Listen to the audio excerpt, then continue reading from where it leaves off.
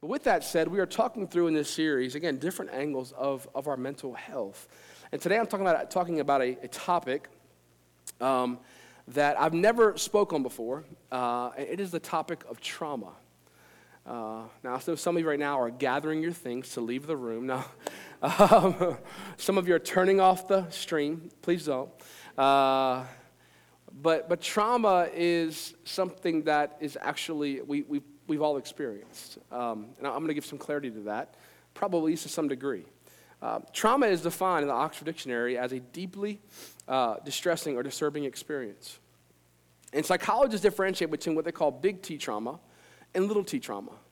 Now, if you're like me, for years, I often immediately thought of big T trauma, which are the things we all could think of. And some of you have experienced some big T trauma. Those are things such as if you serve in our armed forces and you've been deployed in war zones. And I want to say thank you for your service to all of our men and women who serve in our U.S. military. We can give it up for them.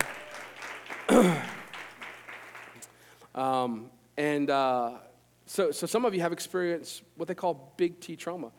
For many of us, some of us have experienced that. And then what psychologists call little T trauma is oftentimes not thought of as trauma. Also, what they have now found in trauma research is that trauma is actually what they say is subjective, meaning this: what's traumatic for you may not be traumatic for me, and what's traumatic for me may not be traumatic for you. So that's why you can have two people that experience the same thing but have a different response. And little T traumas can be things such as the loss of a loved one. It can be the end of a relationship, a loss of a relationship. It can be unexpected financial stress. It can be legal troubles. It can be your kid having academic issues. It can be walking through a divorce. It can be being in a home where there's been divorce or where someone has struggled with a mental illness. Or these are what they call, again, little T traumas, which a lot of times we may not think of as being traumatic. I know I didn't for much of my life. It can also be being in a work environment that's maybe some describe as toxic or unhealthy or very stressful. If you're in school or maybe you experience this in school, it can be bullying or some form of harassment. It can be traumatic. And what can happen is, and the concerning part with little T traumas is they can build up over time. And what happens over the course of time is that a number of little T traumas can result in significant emotional distress. And we may not think of them as trauma. We may not think that they need to be treated, but they in actuality need to. Now, all of us probably to some degree have experienced our own form of individual trauma. And I'm not going to sit up here and act like I understand fully everything you've walked through. But I do know this: we've also all came through what is known as a collective trauma, the COVID-19 pandemic. The Washington Post just 3 months ago, published an article on this, and they said that, this is a quote from the Washington Post: "The pandemic has caused nearly 2 years of collective trauma, and many people are near a breaking point." I hope that frees some people up today. If anything, I hope you feel free this morning. That it's okay if you felt the weight.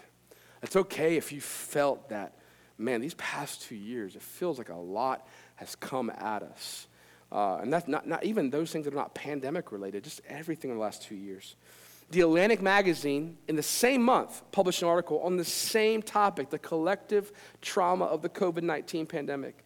This is from them. They said, "It has been a singular disaster, a recurring series of traumatic events that have eroded the very social trust and connections that allow communities to recover from catastrophes." Here's what psychologists are saying. Here's what's been so destructive of the COVID-19 pandemic. One of the things in trauma research that is incredibly healing is community. And we didn't have it for a portion of the pandemic. So here we are walking through collective trauma without this sense of belonging and true solidarity. And they said that's what's perhaps been the most destructive to our souls in this pandemic. Again, this is that same article. They say medical traumas were compounded by social stressors, including unemployment, isolation, the rigors of full-time parenting without childcare. Come on, parents, where are you at? Right? Like working full-time as a parent and being full-time childcare, traumatic. Right? It's kind of funny, but it's true, right? Like we're not designed for that. Your soul's not designed to do two full-time things at the same time. So here's I want us to just acknowledge we've all been through trauma. We've all experienced it. And it's having an effect on us, whether or not we fully see it or not, to some degree. This is not to mention, a year of lost opportunities, birthdays missed, weddings canceled. We weren't able to gather as a church for 13 months indoors during that pandemic. In fact, can I say pastorally, there was two primary reasons we came back to in-person last April. Number one, the church in the Greek, in the New Testament, is called the ecclesia, which literally means to assemble together. So this is spiritual and biblical. But number two, studies show this, that there's something about, I thank God for online church, but there's something about face-to-face contact and physical touch that what it does for your soul cannot be replicated via a screen. It cannot.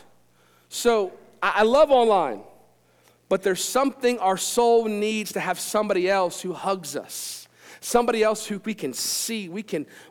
So part of the reason we came back last April was because we wanted to care for the mental health of our community. Yes, take physical precautions, but we got to care for our souls. We are spirit, soul, and body, 1 Thessalonians 5. And just to be clear, God is Lord over all of them. He doesn't just care about your spirit or your body, he cares about your soul. He cares about your soul. And we have been under really an onslaught against our soul over the past several years. And trauma, when left unchecked, the Center for Substance Abuse Treatment, they've shown that trauma, left unchecked, leads to persistent fatigue, sleep issues, anxiety, depression. It can even lead to cardiovascular issues. They found some research that walking through trauma, left unchecked, left untreated. So here's all that to say, aren't you glad you came to church today? Come on. We're going to pray now, all right? But here's some encouraging part. We're going to look at a person in Scripture who experienced trauma. And here's why I love the Scriptures. I love the Bible. And I really, I want you to love the Bible because the Bible's so relevant. And sometimes if you grew up in church, we can sometimes unintentionally, and maybe teachings we've heard can sugarcoat certain stories. But I want to tell you the life of Joseph. Joseph was a man who experienced repeated traumas. If you are new to the church and to Bible, let me give you context. Joseph, at a young age, he was his father's favorite. Side note, if you have children, do not publicly call someone your favorite, okay? I was going to help out. If you have a favorite, just don't tell anyone, all right? His father was like, you my favorite. And his brothers weren't crazy about that. So they sold him into slavery. That's traumatic, right? Like your siblings sell you to slave traders. Traumatic. He was then enslaved in Potiphar's house. Traumatic. Then Potiphar's wife falsely accuses him of assault. He's thrown into prison. Traumatic. And then he's in prison, and the cupbearer to Pharaoh says, man, I'm going to go tell the Pharaoh about what you did for me.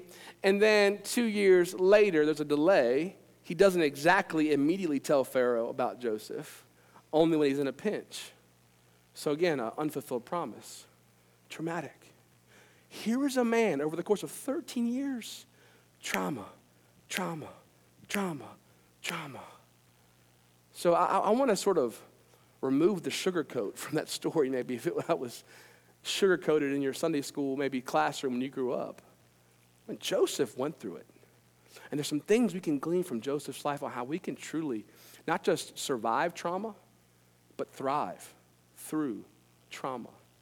So I'm going to dive into a story today, but before we do, let's pray. And when we pray, here's what I also want to pray for.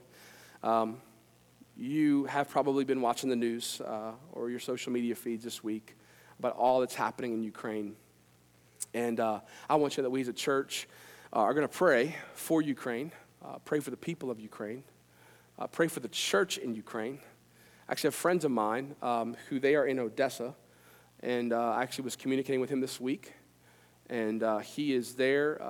They used to live in this area. They moved there. She is from Ukraine. They moved back to missionaries. They serve with a local church there. And they're full of faith. And I said, what's the number one thing you need right now? And he said, prayer. How many of the Bible says the prayer of a righteous person is powerful and effective? So we're going to pray for him.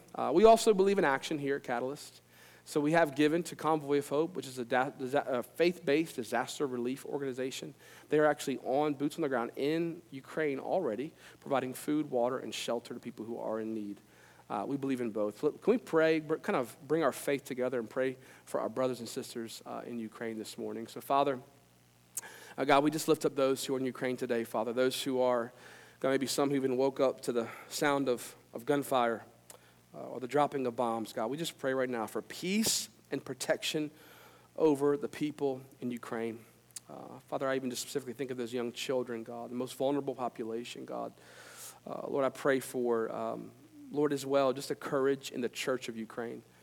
Father, Lord, we've heard so many just stories of heroic behavior of so many over there, not just standing for their own rights, God, but also as a church standing in Jesus' name. So, Father, we just pray as well for them.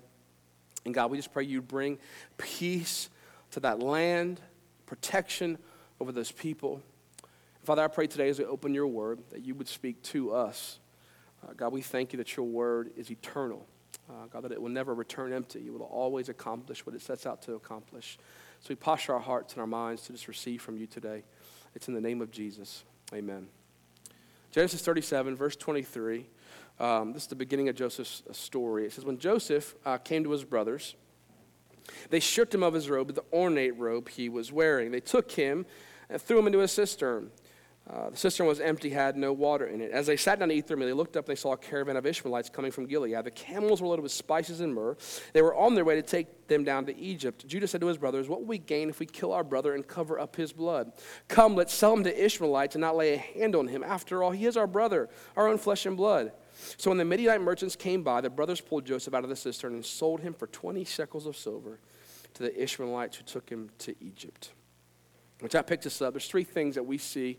We're going to cover about 8 different chapters in a short amount of time of Joseph's life and some things that he did, I think, to really thrive in the midst of trauma. And here's the first one, taking notes, and that is that we need to stay close to God. And we see that in Joseph's life. And in verse 2 of 39, it says, as the Lord was with Joseph, so that he prospered, and he lived in the house of the Egyptian master. When his master saw the Lord was with him, and the Lord gave him success in everything he did. One phrase that you see repeatedly in Joseph's life is the Lord was with him. When he was in Potiphar's house, the Lord was with him. When he was in prison, the Lord was with him. Overwhelmingly, it was clear that Joseph was faithful to God in the midst of these traumatic situations. And can I tell you, in the midst of, to truly live out, I think on a soul level and a spiritual level, for you to thrive through traumatic situations, we need to stay close to God. The scriptures say that every other kingdom of this world will be shaken, and we're seeing that. We've seen that over the past several years. But the kingdom of God will never be shaken. You know, one of the ways that we stay close to God is through his word. These are the words of Jesus. He said this in John chapter 8, verse 32. He said, there is a truth, and you will know the truth, and the truth will set you free. This past week, I was at a park with our kids, and it was on Monday, and there was, probably several hundred kids at this park, and if you go to a park with that many kids, about every few minutes you'll hear a kid crying. Kid fell off the swing or off the slide, or their brother pushed him over, and these physical trauma. And what do you see? Come on, when a kid has any kind of physical trauma, they go running for a parent, right? Let's be honest, typically mom, right? Come on, bless your mothers. Mother's Day is coming up. Come on, somebody. Let's just turn May into Mother's Month, all right? Are you all good with that? Come on, moms deserve it, right? I even tried my own kids. Like this morning, I brought my kids into church this morning. I drove them in, and they were like, the first thing we pull in, they're like, where's mom? I'm like, what about dad? Like, dad got you up dad fed you this morning, but where's mom? So I can't win. So bless moms. But in the same way a child runs to their parent when in need, we need to run to our Heavenly Father when we face trauma. There's a truth that sets us free. And here's the reality. When you go through trauma, when you face trauma, you will be tempted to believe lies about yourself, about God, about others. For example, you can be tempted to believe the lie that somehow I deserved what happened to me. Or somehow I'm less valuable because of what he did to me, or what she did to me, or what happened to me. Or we can believe lies about God, that somehow God is not good because of what happened. Or we can believe lies about other people, like I cannot trust anyone because of what happened to me. Please hear this. There's no condemnation if you believed a lie. It's understandable. I've been there. I have. But listen, I want you to hear this. This is why it's so important that we hold on to a truth that will set us free. The Word of God has stood the test of time, and it will stand the test of time into eternity. And it's the only truth that has the power to actually set you free. Now, me personally, I had in a relationship a little T trauma happen years ago. And personally, it messed with my own kind of self-worth, my kind of perception of myself. And do you want to know what helped to set me free? Do you want to know what actually reinstilled a confidence, actually instilled a confidence I had never had before? It was Psalms 139:14. You know what it says? It's David penning this, that I am fearfully and wonderfully made. Marvelous are your works, O God, I know them full well. So you know what I did after walking through a little T trauma? I would look at myself in the mirror and I would say, I'm fearfully and wonderfully made. Marvelous are your works. That I am marvelous in God's sight. You are wonderful in God's sight. And sometimes trauma, the enemy will sell you a lie that somehow you are less than because of what happened to you. And that is a lie from the pit of hell. And you grab hold of a truth. I am fearfully and wonderfully made. So much so when I met my wife, Christina, she thought I was this incredibly confident man. I said, no, I was incredibly good looking, but I wasn't. I mean, truth is truth, you know. But my confidence came from God. Can I tell you, church, when you go through trauma, you need to hold on to the truth that can never change. The truth of the Word of God. You got to hold on to the truth. Then also, you need to cast your cares on God. Christina hit this last week on her message on anxiety. I love this Lamentation scripture, 2:19. It says this, arise, cry out in the night as the watches of the night begin.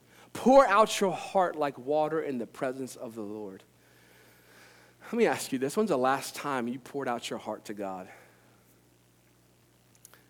You know, I was thinking of this, and sometimes, not to paint broad strokes, I don't like to paint broad strokes, but sometimes as men, we can be less prone to be as honest about our emotions with each other, with God.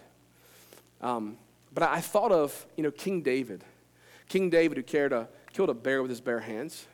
King David who slain a giant. King David who led a military men into battle. He also is the one who penned many of the Psalms, crying out and pouring out his heart to God. Perhaps it was his vulnerability before God that actually gave him the strength to stand before a giant.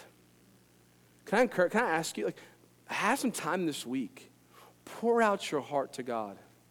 And there was some research done by the Contemporary Therapies Journal in 2019, and they studied this idea of what's called, it's a recommended treatment for those who are in trauma. It's called expressive writing.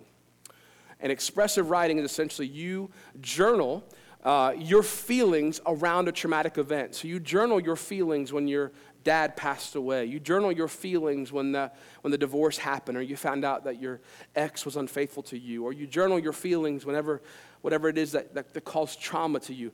Journal your feelings over what happened over the past 2 years in the pandemic. And what they did was they did a study where they had 35% of those who experienced trauma had clinical depression per the criteria of the DSM-5 when they went into treatment. And then for 6 weeks, 4 days a week, they had, for 20 minutes, expressive writing. At the end of the 6 weeks, out of the 35% who had clinical depression, none of them no longer met the criteria for clinical depression. Listen, there's an emotional benefit for you being honest and journaling your emotions and your feelings. Can I add something to you? When you journal your feelings before God, let me free you up. God already knows how you feel, right? You can be honest with him. David himself was like, why are you downcast, O my soul? Like, read the Psalms. Like, David was honest. He already knows how you feel. So not only do you have the emotional benefit of getting free, as we see in the research when you have expressive writing, but when you write to God, the Bible says when you cast your cares upon God, He will sustain you. And for some of you, journal your feelings this week to God. Let them, I did, true transparency, I did it this week. There were emotions that came out of me that I didn't even realize I had. From trauma years ago. Try it this week. It was powerful for me. Express your feelings. Cast your cares upon God. Here's the last one, staying close to God. Are y'all still with me? Okay, 7 of you are. It's cool. All right. Stay close to God's people. Paul wrote this in Galatians 6:2. Carry each other's burdens, and this way you fulfill the law of Christ. Now, the Apostle Paul had a moral authority, I think, to talk about any trauma. Here's why. Paul was beaten. He was left for dead just for believing that Jesus Christ is Lord. He was imprisoned just because he professed Jesus Christ is Lord. Probably most of you in this room watching online have not experienced that degree of trauma, where because you profess Jesus, you have been imprisoned. Maybe some of you have. But Paul had experienced trauma. He says you got to carry each other's burdens. And here's the application for some of you. For some of you, and I'm like you in this group, you've been trying to carry your burdens all by yourself for years. And you need to have the vulnerability and the courage to let somebody else carry it for you. Bessel van der Kolk, he wrote the book. It's a great book on trauma. It's not a faith-based one, but it's a great book on trauma called Your Body Keeps the Score. He's a trauma expert. And he actually said one of the most beneficial things and healing things you can do when you've experienced trauma is to share your secrets. Do you know who came up with that idea? The Lord. It's all over the Bible. Like, carry each other's burdens. Confess your sin. We say this right here at Catalyst, take off the mask. Many of you are already in a community group. If you're not, join one today. I would encourage you to. Here's why. Because whether or not you realize that your soul needs someone that you can be brutally honest with. You need someone in your life that you can share secrets with. And I think personally, for your own spiritual health, they should be a follower of Jesus heading in the same direction you are. So they can pray for you, they can support you. Because there's actually therapeutic benefit for you sharing your secrets. That trauma that happened to you.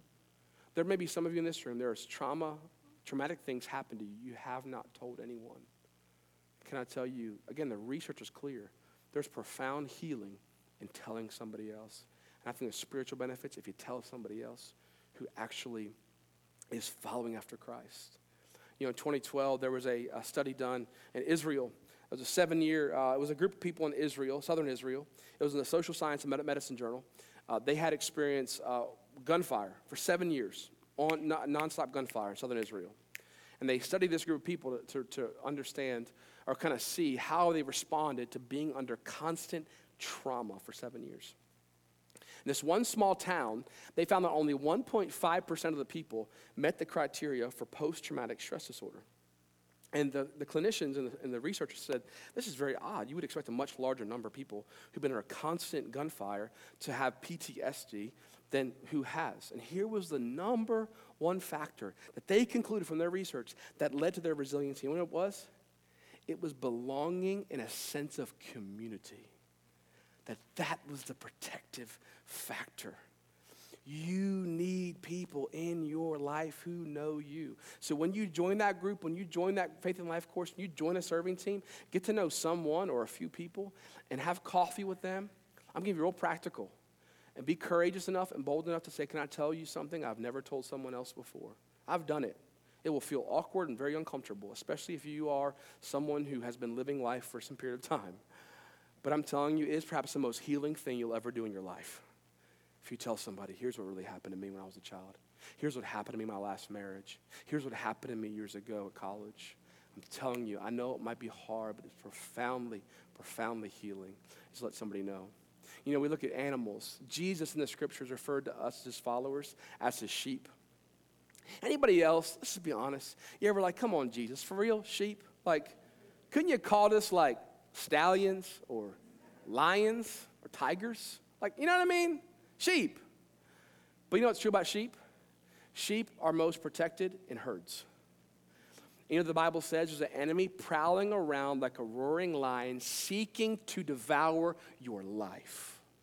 Do you know who he goes after? Sheep who's all by themselves. But when you're in community, it develops a resiliency in the face of trauma. Bessel van der Kolk, again, the author of Your Body Keeps the Score, said this: being able to feel safe with other people, catch this, is probably the single most important aspect of mental health.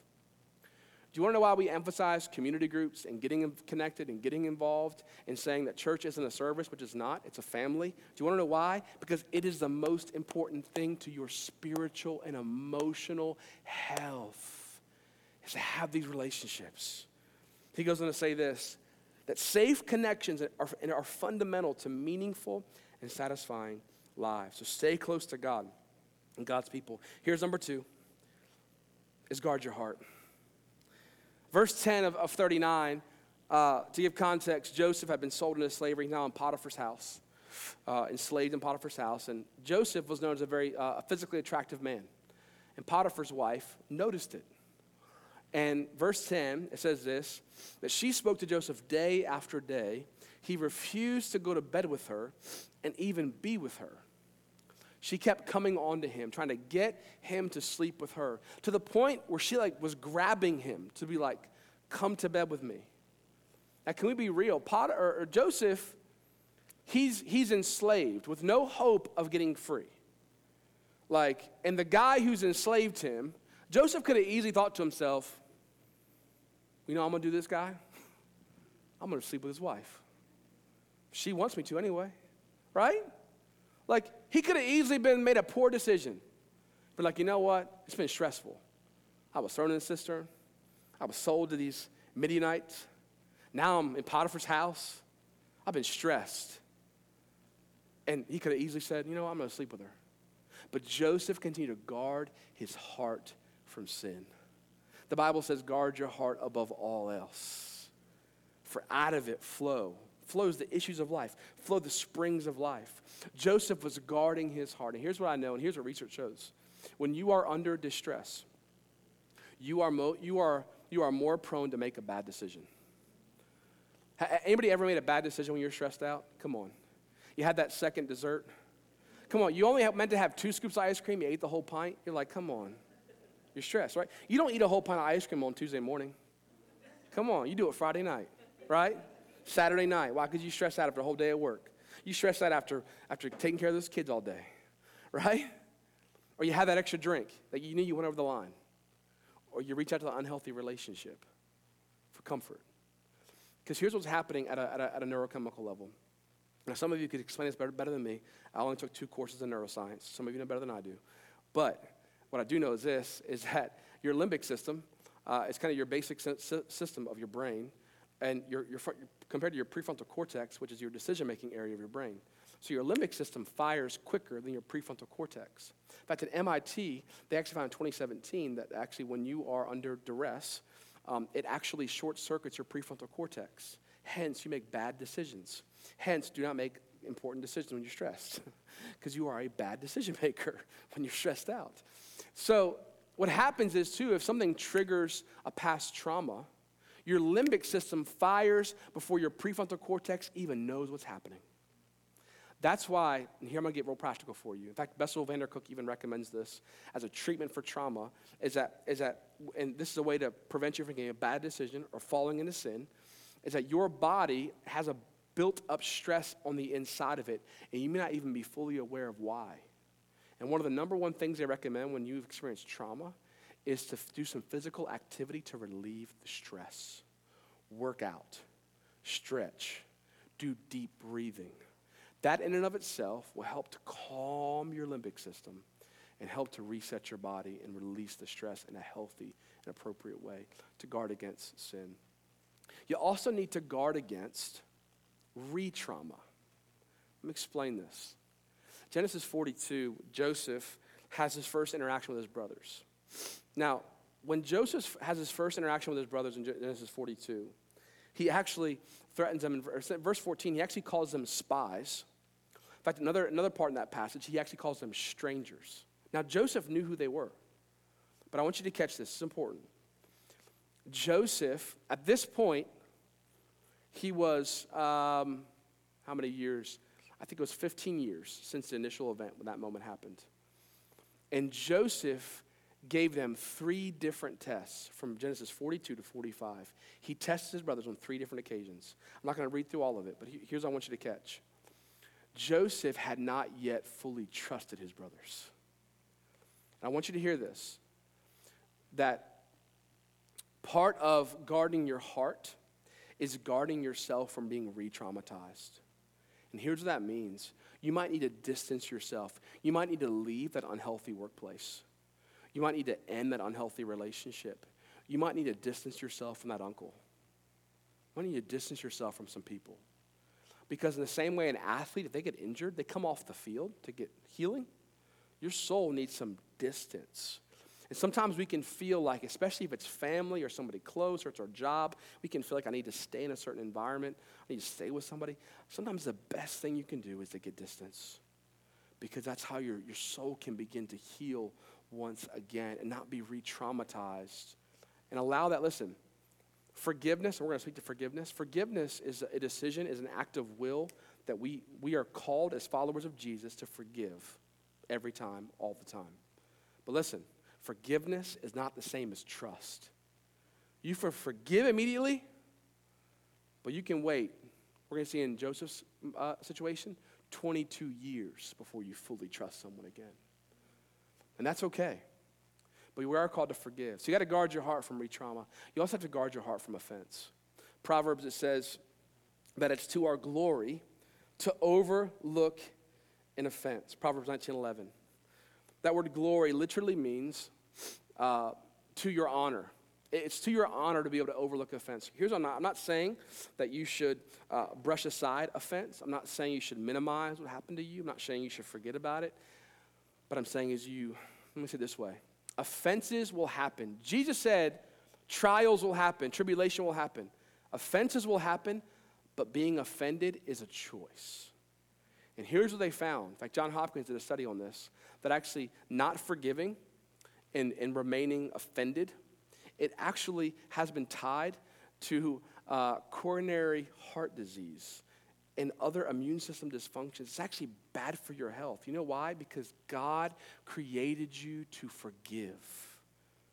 But listen, I'm sensitive. If you're there and you're like, I'm not sure if I'm ready to forgive, I'm not sure if I'm ready, I understand. But here's what also offense does relationally to you. I have John, he's going to bring up a illustration for us. Give it up for John. Come on. Have a fence here. Don't judge me. It's a dog fence. It's all I could find on Amazon. But here's what happens. Is that a fence left unchecked will become a fence around your heart. And here's what will happen. And listen, I speak this transparently because I was offended for several years of my life. So I know what this feels like. And what happens is, if you don't even realize it, when you are offended by someone in your life, you've actually built a fence around your heart.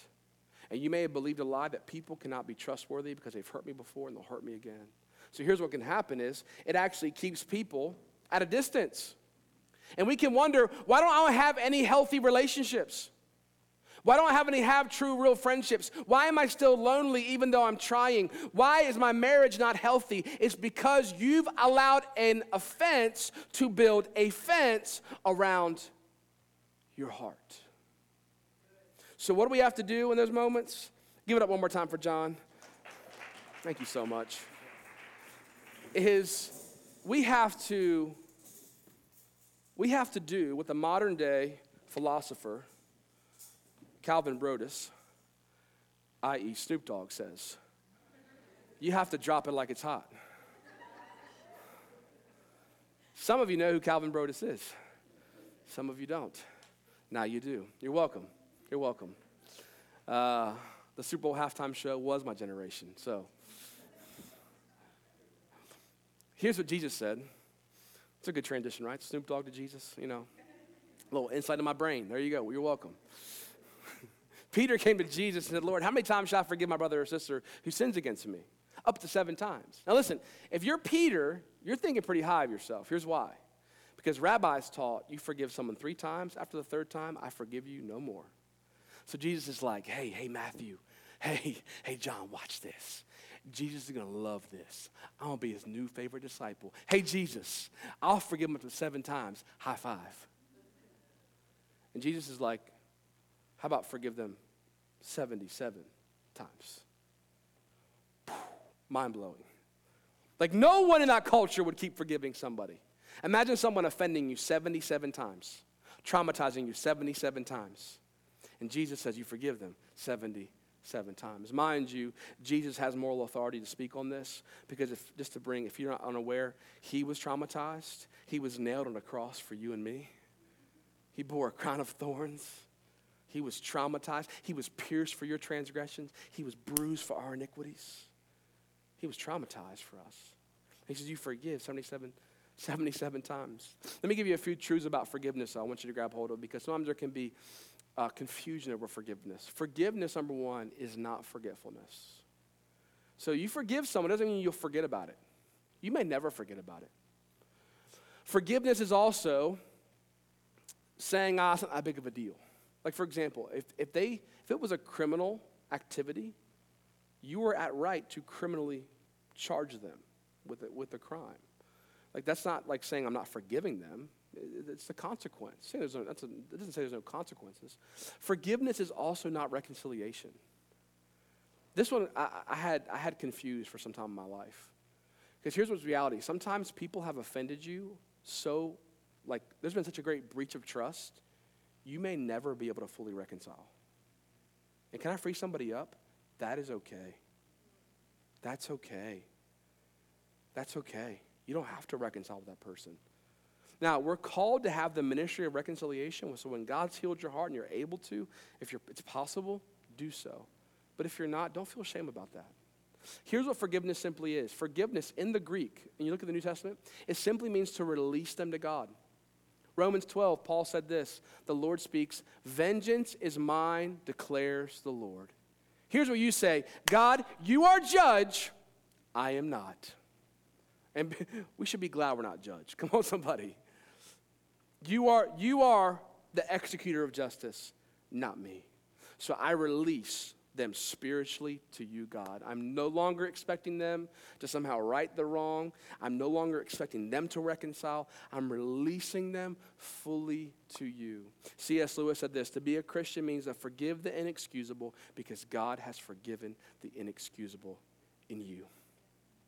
Do you know that our sin is offensive to God? You have offended God. Our sin caused Christ to be traumatized on the cross. And when we put that in perspective, it enables us by the power of the Holy Spirit to forgive others when they have offended us. Corrie ten Boom is, many may know her. She was a Christian who helped protect Jewish people during the Nazi regime. Her sister was murdered at the hands of a Nazi guard. And she would, after that period of time, she would go around the churches and speak about how she had forgiven this guard and forgiven those who killed her sister. And one time she was at a church and she gave this talk. And as she got done, she stepped down from the stage and somebody was walking towards her. This man says, that guard who you just spoke of is me. And I've become a Christian. And I know God has forgiven me, but can I hear that from your lips? That you've forgiven me. She says, in that moment I realized forgiveness is not a feeling, it's an act of the will. She put her hand on his shoulder. And she said, when I put my hand on his shoulder, and I told him that I forgive him, she said, I felt this warmth come down my shoulder, down my arm, through my hands. She believes that was the power of the Holy Spirit. And she said, never before had I experienced the magnitude of God's love as I did in that moment. She's quoted as saying this, to forgive is to set a prisoner free and discover that prisoner was you. Unforgiveness, hard to say this way, unforgiveness is like lighting yourself on fire in hopes the other person burns. It only hurts you. So who do you maybe need to forgive in your life? Again, you're not saying forgetting. You're not brushing it off to the side like it wasn't that big of a deal. It was a big deal. It was traumatic, but we forgive them. Here's the last and final point. So we stay close to God. We guard our heart. Then we find purpose in our pain. In Genesis 40, he is in prison now with the cupbearer and the baker in Pharaoh's prison. And Joseph interprets the cupbearer and the baker's dream. They said they would both have dreams. They have no one to interpret them. And then Joseph says, don't interpretations belong to God? Tell me your dreams. Here's what we see in Joseph's life. He was continually and constantly, throughout the entire time, serving others. Like, you would think he would kind of, woe is me. Like, I've been through it.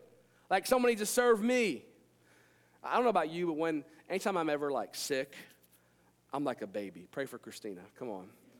Anybody else? When I'm, sick, I'm like, oh, I'm just going to stay in bed all day. Right? I'm like, but here's Joseph. Here he is experiencing trauma after trauma, and he continues to serve other people with the gifts God's given him. Reminds me of Paul in Philippians 2. He says, do nothing out of selfish ambition or vain conceit. Rather, in humility, value others above yourselves, not looking to your own interests, but to each other, to each of you, to the interests of others. Mind you, Paul writes this in prison. If you didn't know, prison in and of itself is traumatic. He writes it in prison to Christians being persecuted. Consider other people. And it almost seems counterintuitive, right? There was a study done in 2019 at this cancer center. They were there for being treatment for chronic pain associated with their cancer. And they did a study. They allowed some of the patients to not just wash their own dishes, they had to wash their own dishes after dinner, but also wash the dishes of their center mates. And here's what they found. Through self-report and functional MRI scanning, they actually found that those who washed the dishes of other cancer patients experience a self-reported decrease in their chronic pain.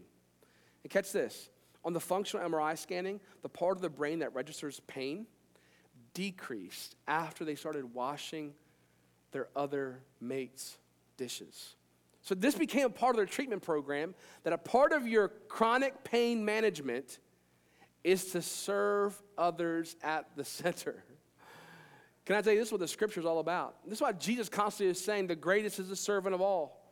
Why? Because he knows when we get our eyes off ourselves to serve other people. So what does it look like for you in your workplace, in your home, here at the church, to get your eyes off yourself and say, man, I can serve. Listen, when you help others, you actually begin to heal your pain.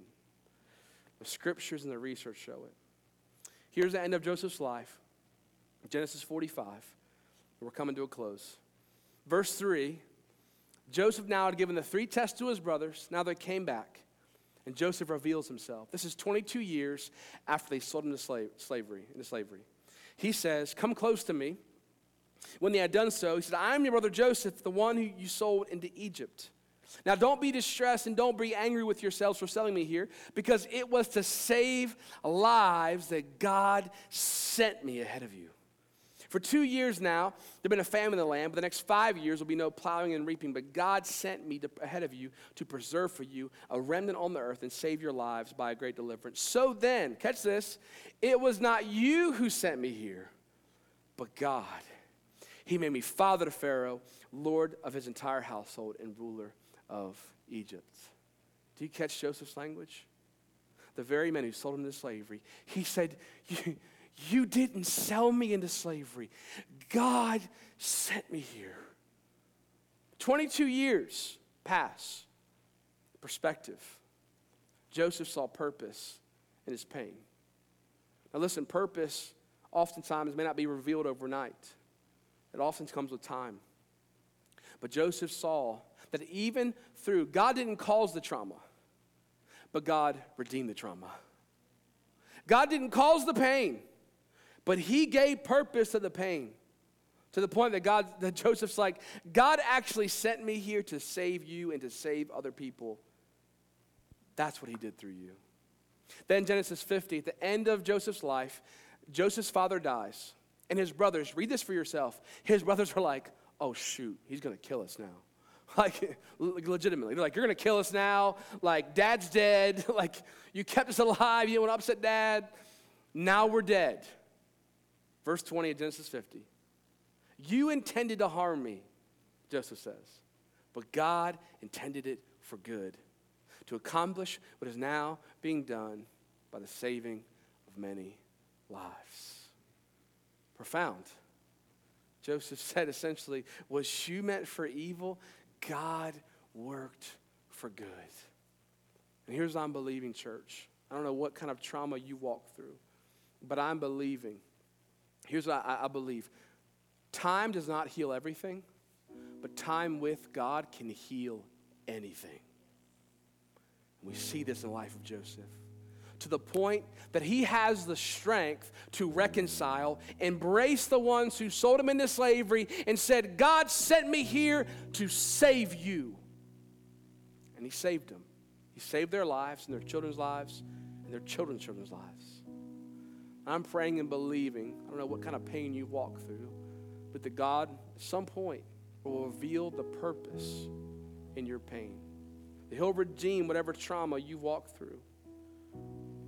You know, when I first started to explore this idea of trauma, something happened in my life that I didn't initially realize was traumatic, was the death of my father. I was 16 years old, and I got news. It was actually 23 years ago this month. We were told he had terminal cancer, given less than a month to live. My dad was not just my dad, he was my best friend. He was great. I love my dad. In fact, I think in large part what I'm doing today is because of him. He preached the gospel. And at the time, 16-year-old Jeremy did not realize, and I would not have described it as traumatic. I went about my life. It was years later, after talking to some counselors, that I realized it was traumatic, and it's affected my life. And it was years, in fact, it was probably about 13 years, 12 years after his death, that I began to see how God was already redeeming what I'd walked through. Because he passed when I was 16, my dad wasn't there for my graduation. He didn't see me marry Christina. I knew he would love her. He's never met my children. And there's still moments that I miss him a lot. I remember one afternoon I was working as a psychologist with middle school students. We had a lunch group, and I was working on an alternative school. And these children were in there, these students were in there because they had either been expelled from their regular school or they had committed a felony, a violent felony, and they were sent to the school. I loved these students. It was one of my favorite jobs as a psychologist. I loved working with them. I'll never forget one lunch. I don't even know how it started, but they all started sharing with me about how they didn't have their father in their life. And these hard exterior young men begin to weep.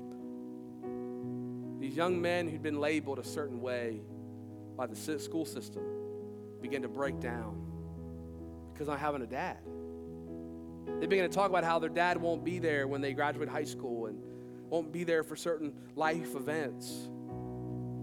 And in that moment, God showed me that I could actually empathize to an extent with them because I know the pain of walking and receiving my diploma and not having your dad smile back at you, of standing at the altar during your wedding and not having your dad there. I knew the pain. It was real.